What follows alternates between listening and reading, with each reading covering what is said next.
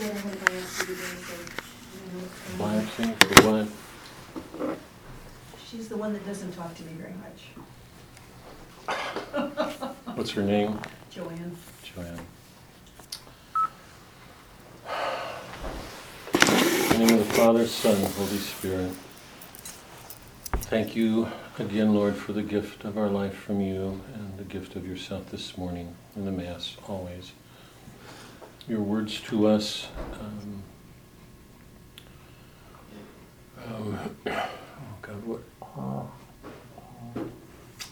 the great call this morning from the Old Testament was for justice. I think it was asking us to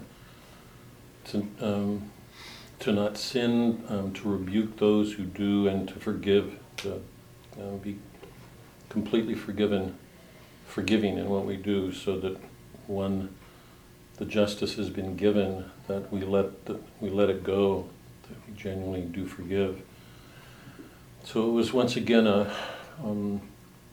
reading showing Christ calling us to justice, to take our sins and the sins of others seriously and to put them away, to admonish each other and to forgive. Help each of us to do that in everything we do. I ask a blessing on the work that we're doing here. Help us to open our minds and our hearts to learn to read well. It's not easy for any of us. We misread so often. And to bring you more completely to all that we do, particularly with each other. I ask a blessing for, is it Joanna? Joanne.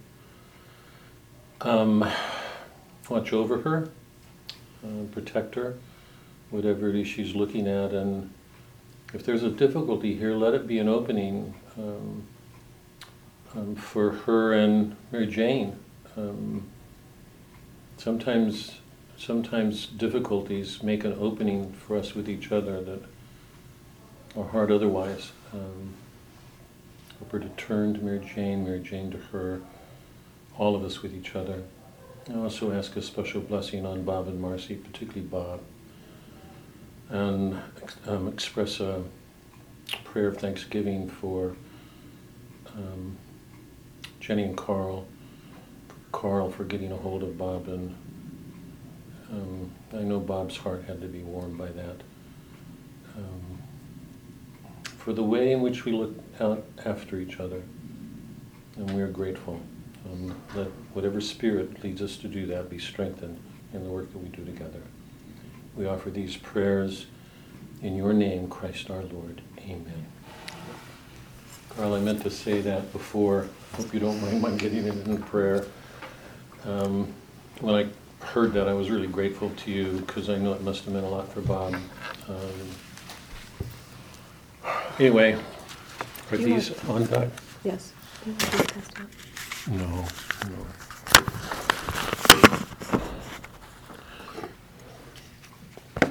I'm going to read a section from Proverbs. You don't have. I think it's included in the packet on the Psalms, but don't bother with it. I'll just read it. I love this passage, and I don't know if any of you have given it much attention. If you haven't, you should look at it. It's the only thing that I'm aware of in the whole Bible, even outside of including Revelation, that deals with the mystery of the Trinity. So it's included in Proverbs, and it describes a situation in time. So it's like everything else in the Old Testament, because everything else in the Old Testament happens in time. Even Genesis it's after creation. So even though the beginning of Genesis is treated as mythic, it's still in time as we know it, even if it's got a mythic quality to it. But here in Proverbs, the prophet is describing this moment like it's in time, but what he's describing occurs before everything is created in time. So to me, it's one of the most beautiful descriptions of the Trinity, the Word, the Son, before creation. So when you hear it, if you've not thought about it that way, just hold on to that thought that what he's describing is the joy of this creation, this thing, this person who was there before all things. So one of the lines talks about it, the world being the playing field, where he played in the fields of the Lord. I think this is one of the most perfect descriptions of the Word before creation, before the Word created things, and the joy he took in everything. So just hold that in your mind while you hear it. If you've not thought about this passage that way, you might hold on to that thought when you do. This is from Proverbs 8, verses 22-31. The Lord begot me, the beginning of his works, the forerunner of his deeds of long ago. From of old I was formed at the first before the earth. When there were no deeps, I was brought forth, when there were no fountains or springs of water. Before the mountains were settled into place, before the hills, I was brought forth. When the earth and the fields were not yet made, or the first clods of the world, when he established the heavens, there was I. When he marked out the vault over the face of the deep, when he made firm the skies above, when he fixed fast the springs of the deep, when he set for the sea its limit, so that the waters should not transgress his command, when he fixed the foundations of the earth, then was I beside him as an artisan. I was his delight day by day, playing before him all the while, playing over the whole of his earth, having my delight with human beings. Some people think that the prophet is referring to wisdom, the wisdom of God before creation. He begot this wisdom. So it's as if it's expressing the joy of wisdom, of God's wisdom. You can also think of it as the Word, that the Word was wisdom, and he's taking delight, contemplating what's in God's mind before it's going to be created. There he was, day by day, playing in the fields of the Lord. It's lovely. It's a lovely verse. Okay, this is going to be very, very quickly, if I can.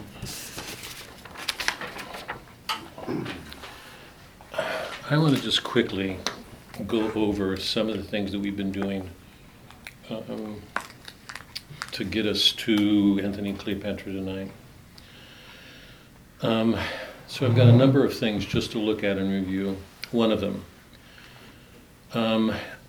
in the last several weeks, one of the questions that I was asking of everybody is if we could find Christ in any of the works that we read, because my concern is that we not get caught up in literature that we hold on to our purpose, and we're trying to move outside of an ecclesial world, inside of the church with the rubrics of the church, the iconography, the liturgy, all of that, to see if we couldn't find Christ in the world. That's been our purpose all along. And sometimes we can get so focused on literature and lose sight of that question. I didn't want to lose sight of it. So the question that I've been pressing the last couple of weeks is, can we find Christ at work or God at work in what we've been reading? One of the things that I've suggested is that every work implicitly reflects the goodness of God. Tragedy or comedy, it doesn't matter. Because every work deals with a completed action. Comedy and tragedy both deal with some disorder, some injustice, and the correction of it, and the answering of it. So that every work we've read, tragedy and comic, have answered a wrong and either led us out on a joy in comedy or a refounding, a renewal in tragedy. Every tragedy answers a wrong, an evil, and prepares us for a new order.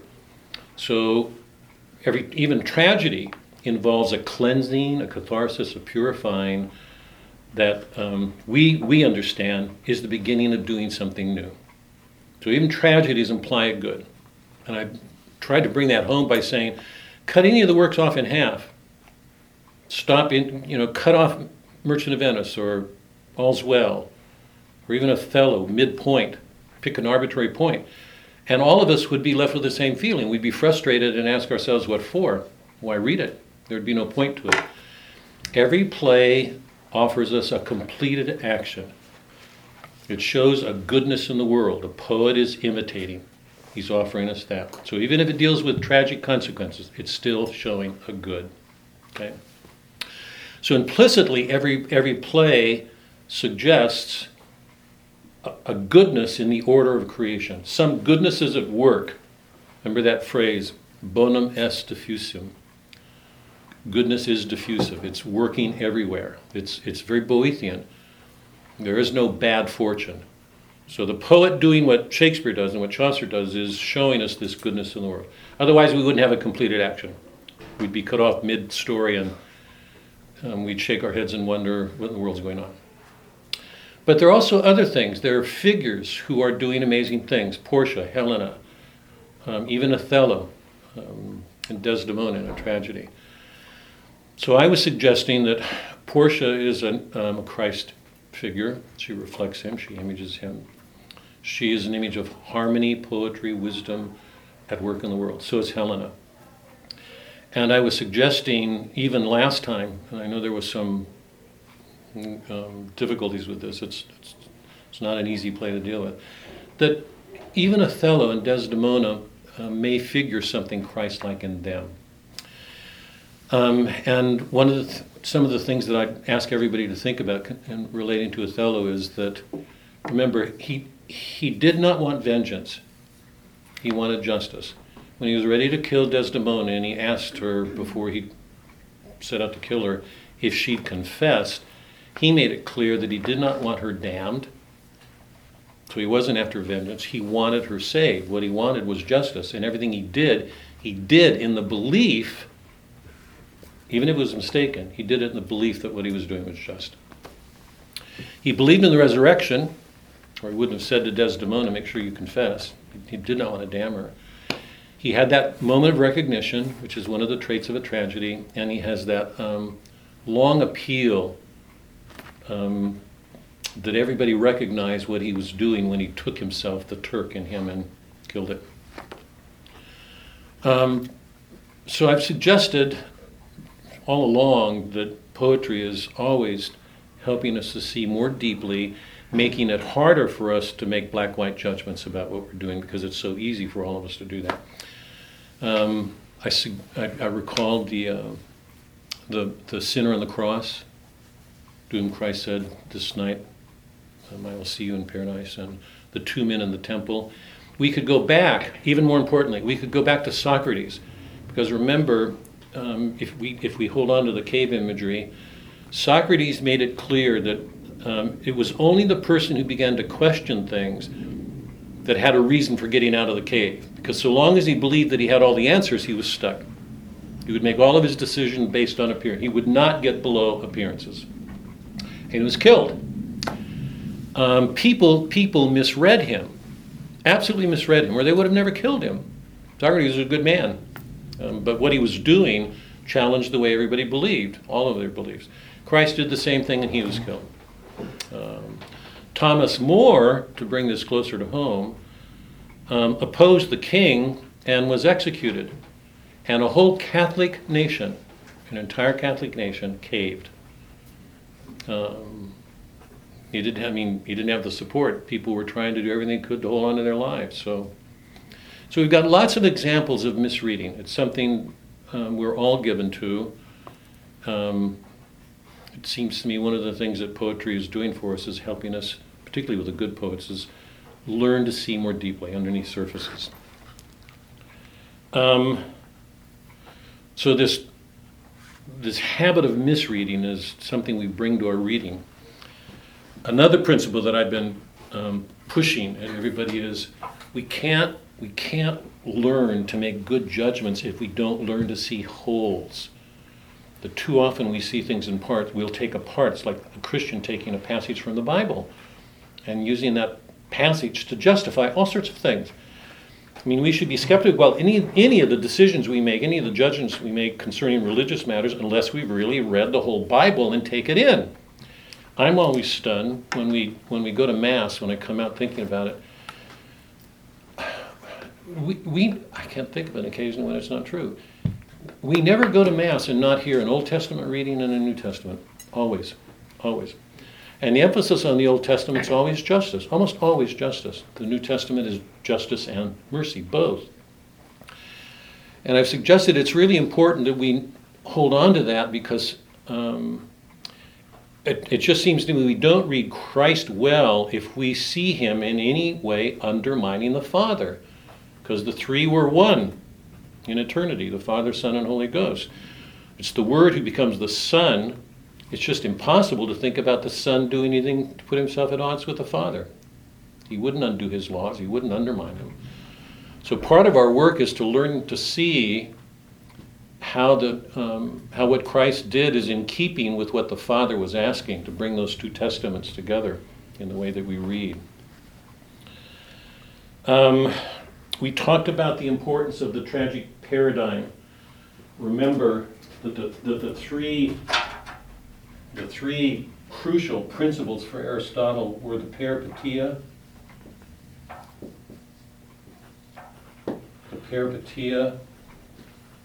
and ignore the sis, and the catharsis. It's absolutely crucial to hold on to those. I gave the example last week, I think from Joyce, where Joyce said that a piece of glass had shattered and one of the pieces broke off and pierced a young woman's heart as she was driving by, and the journalist described that as a tragic accident. And Joyce said, no, it wasn't a tragic. I mean, it was an awful thing. Tragedy in the literary world means a completed action. It doesn't mean a bad thing happening, because lots of bad things happen in the world, but they don't constitute a tragic action. In tragedy, the tragic action the good tragedies always pass through a turn, a peripeteia. And it's during that turn that the tragic hero has a moment of recognition where he sees his wrong. It can be Oedipus Rex at the beginning of things, when Oedipus saw that he was the cause of the plague and Thebes, and blinds himself. Set that next to Othello. In lots of ways, the two line up with each other. Oedipus blinded himself. He gouged out his eyes. In some ways, that corresponds to Othello's taking punishment on himself. And remember, I don't think anybody has a question that Iago's going to hell. I hope nobody does. I mean, at least I don't. I can be sound enough in that judgment. It's just difficult for me to see Othello and Iago ending up in the same place. Othello's of another order. He sees his sin. He exemplifies in the best way a tragic hero. He sees the depths of his wrong. He has some sense that it might be extenuated in a court of law. He takes his life. Oedipus gouged his eyes. That moment of recognition always opens up a whole different perspective and depths on the world. Whoever that tragic hero is, it can be Oedipus, it can be Othello, it can be Lear, it can be Hamlet. That person reaches a point where he suddenly realizes he's not seen the world except in some superficial way, and he's taken to depths, and it changes him. The contention that I'm going to make here in a Christian world is that anybody who passes through that kind of an experience, who becomes aware of his own sins, will change the way he relates to the world. In some ways it make him more severe, like Christ. In some ways it will certainly make him more merciful, because he carries a sense of his own sins. Oedipus stood in a black-white world. He was ready to condemn everybody because he was right. He was the one who had all the answers for everything, until he discovered that he didn't, and then he realizes everything he saw was wrong. So a tragic action always involves an insight. It gives us a different perspective on the world from the one in which we've been living through most of the tragedy until that point.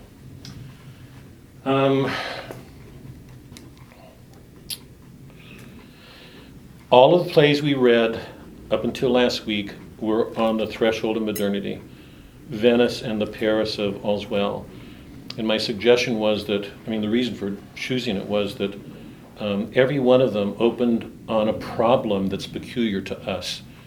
The modern rationalistic regime, the regime in which man depends more on his powers of reason than on faith or tradition. All those things are being lost in those worlds. Miracles have ceased. We're in a rationalistic world. People use reason. Traditions are being lost.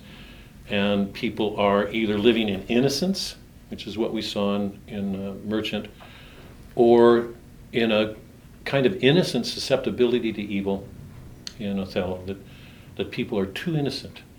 They're not on guard, and it makes them susceptible to what Iago can do.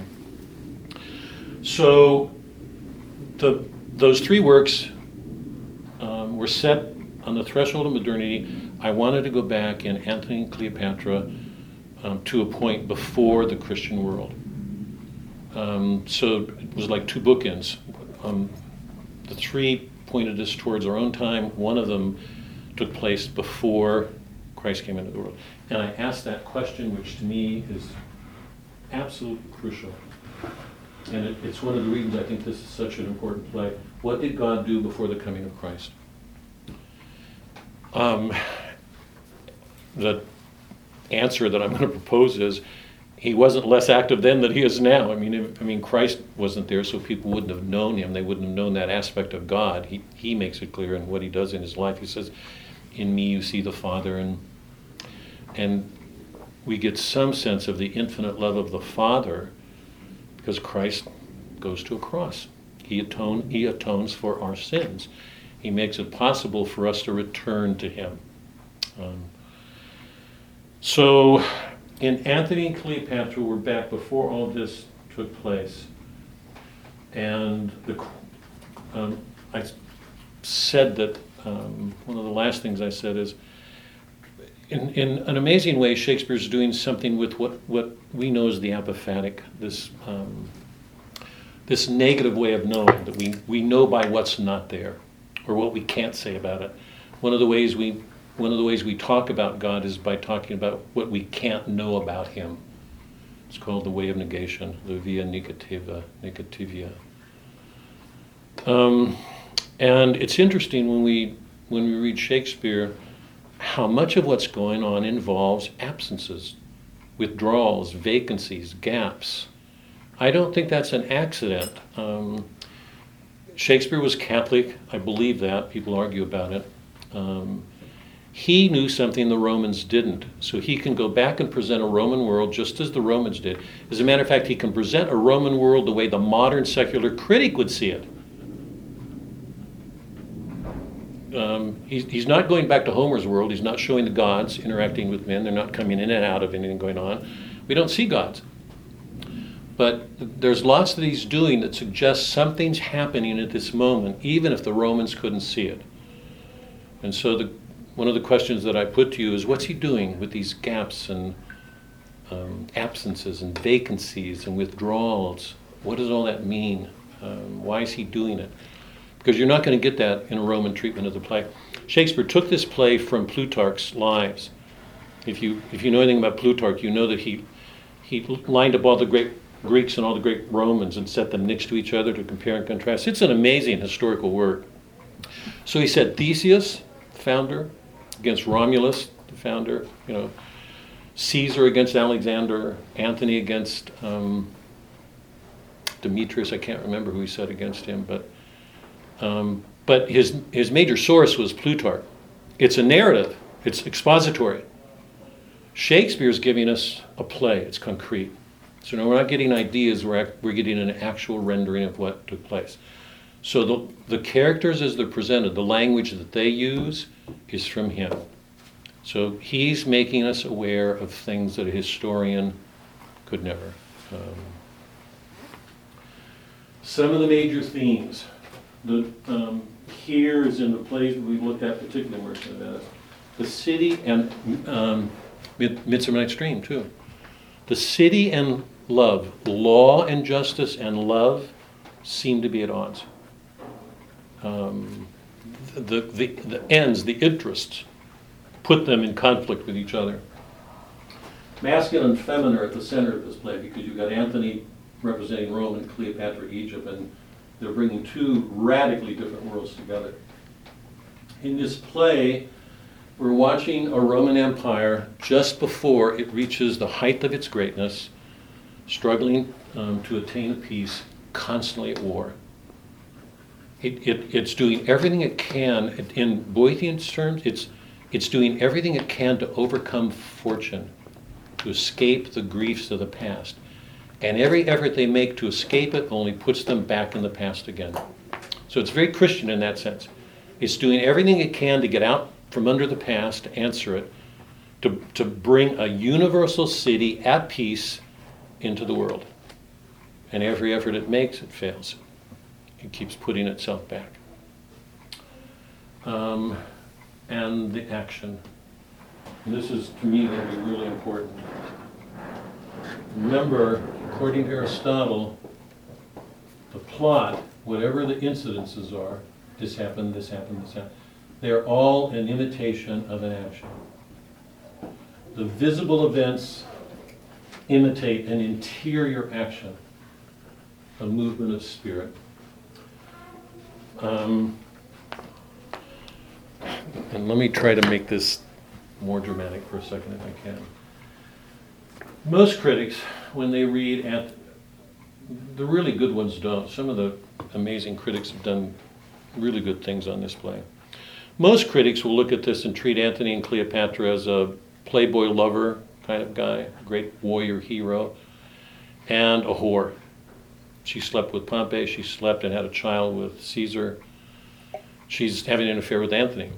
So they have very few good things to say about them. They're just these lovers, these given into their passions, and that happen to be embroiled in a war and get torn apart and come back together and drink themselves into a stupor and get what they deserve. So on one level, that's what the play seems to say. I'm going into this asking everybody to be careful right now, because what we're doing is entering a tragic world again. We've got a world that's presented on the surface. Everything that goes on involves this world power in getting everybody caught up in conflicts where there are betrayals, intrigues, manipulations, going on all the time. When I read this play, it's impossible for me to read it and not see our world today. We can't look at it. Nobody can say today our world is at peace. We're not even close to peace. Wherever we look on the earth, there's wars going on. Afghanistan, China, North Korea, everywhere. It's exactly that way in Antony and Cleopatra. There's no place in the world that isn't caught up in wars. But the focus of this play is, while all these wars are going on, two people are caught up in them. They're both sovereign figures. Antony's one of the triumvirs. Cleopatra's a queen. We're watching them, something happen to them while all of this is going on. And we've entered a tragic world again. If it's a tragedy like Othello or Shakespeare's other tragedies, will a recognition take place? If it does take place, what happens then? And how do we look at, in this case, this couple,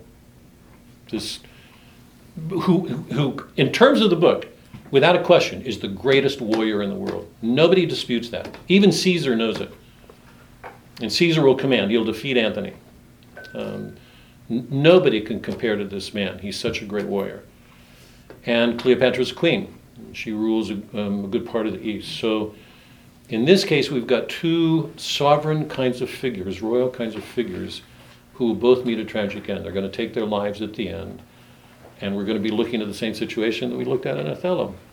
How do we look at their suicide? Is it going to hell? I don't want to bring that up too quickly, but how do we look at their suicide?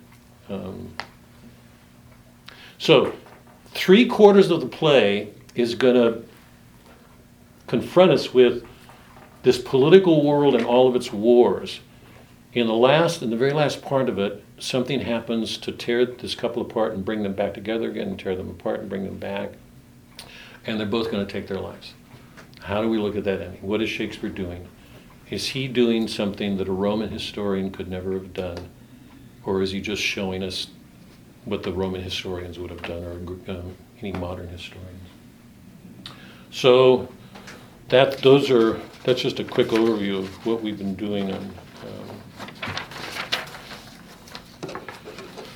Any questions before we I want to go to the play and look at some of the lines and get us going. Any questions about? Let me give a plot, and then just because this might help. I just think it's a terribly complicated play. I don't think there's another play that has as many scenes in one act. I think there's 13 and 14 and 3 and 13 and 14 or something like that and 4. It's just a lot of scenes, a lot of back and forth. You know that the play begins, or think you know, the play begins just after Antony and Caesar defeated Brutus and Cassius. Shakespeare dealt with that action in Julius Caesar, the play Julius Caesar. In that play, Julius Caesar was claiming imperial power. People were looking at him as a god. And those who loved the Republic were worried that if Caesar took power, that they would lose everything that the Republic had stood for. The love of freedom, the belief that in the value of every single man, as a man. For Caesar to claim he was a god, or for people to attribute a divine power to him, gave him a power that men didn't have. And in the name of that, they fought that civil war. Brutus and Cassius killed Caesar, Caesar and Octavian, his nephew, great nephew, and Mark Antony went to war and defeated them. So when this play opens, a civil war has just been put to rest. Antony and Caesar defeated Brutus and Cassius. So we're already looking back at a civil war that just took place. When this play opens, we're about to enter a number of other civil wars that followed on those. Two of the most important things happen to move the action forward. One is Antony's in Egypt with Cleopatra, making love. He's neglecting his duties. Caesar's getting really angry at him because Pompey is gathering forces and threatening Caesar. And he thinks Antony's derelict in his duty. And Antony gets the news that Fulvia, his wife, has died. She and Antony's brother had gone to war, another civil war, and then the two of them joined forces to fight against Caesar because they differed on policies. Caesar just defeated them, and Fulvia's dead.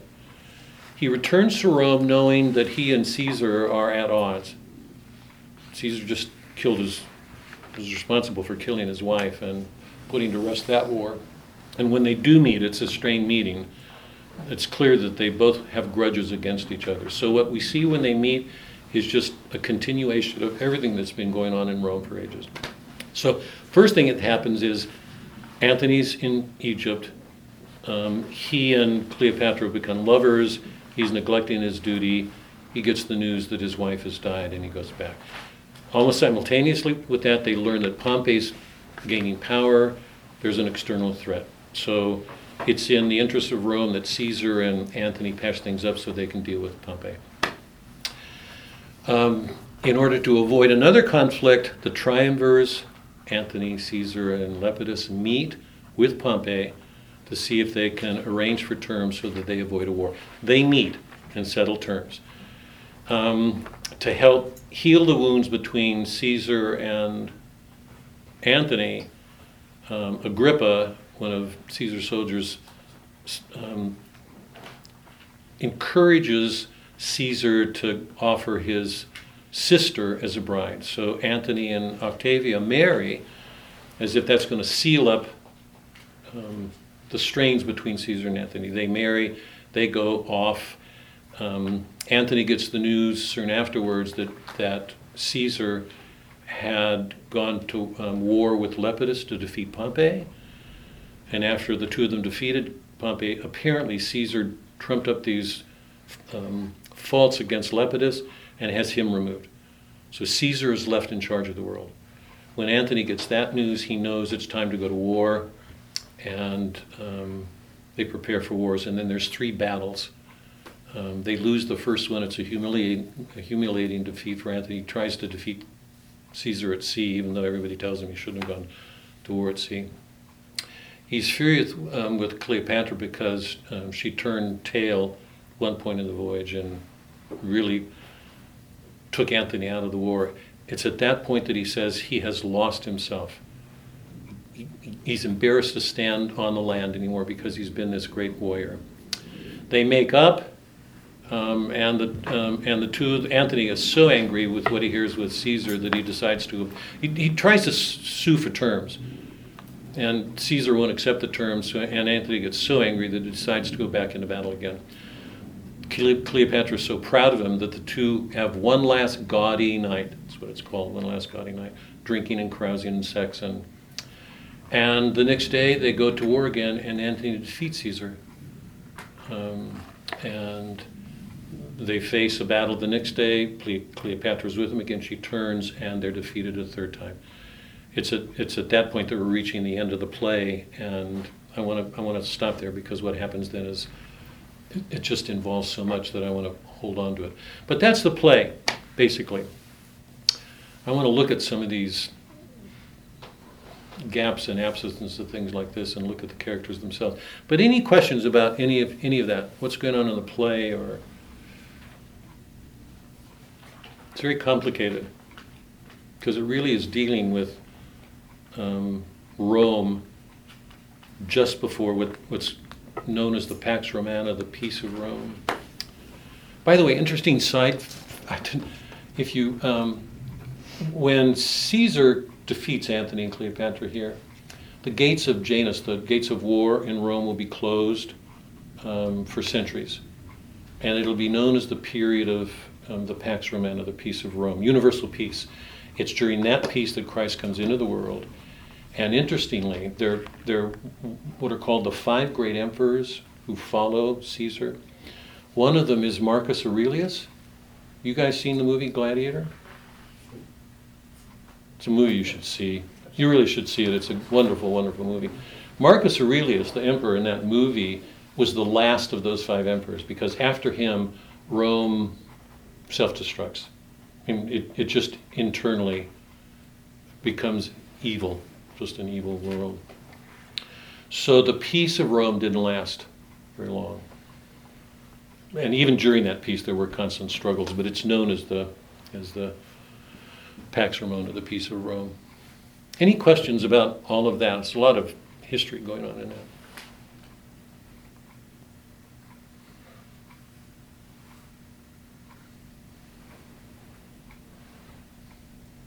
You guys all, I've got a question. This is just out of curiosity because has anybody become aware of what I was calling the apophatic in your reading? Did anybody go anywhere with that or do anything with it? This sense that something's going on that the Romans don't see. Shakespeare presents this in a way no Roman, no historian could ever do what he does. Anybody aware of anything? It goes to this question that I asked, what did God do before the coming of Christ, before Christ came? Was God not doing anything? Was he not there? Is Christ, if God and if the Father and Son and Spirit are together, when we think about the Father, what was he doing before Christ came? Was he and the Son and the Spirit not active? Implicitly, Christ is in the Father. I mean, he will become a human being, but he was always there, implicitly in some way. What was the Father doing? Was Christ, the Son, not active? Was the Father not active? Was the Spirit? What were they doing? Is Shakespeare showing us something to make us aware that something was going on that we ordinarily wouldn't see? No. God was not doing anything? No, he wasn't trying trying to show us, and Shakespeare wasn't trying to show us anything. He There was wasn't anything there, see? He was letting, So God wasn't at work. So he was God, letting Rome dissolve. I mean, there are images of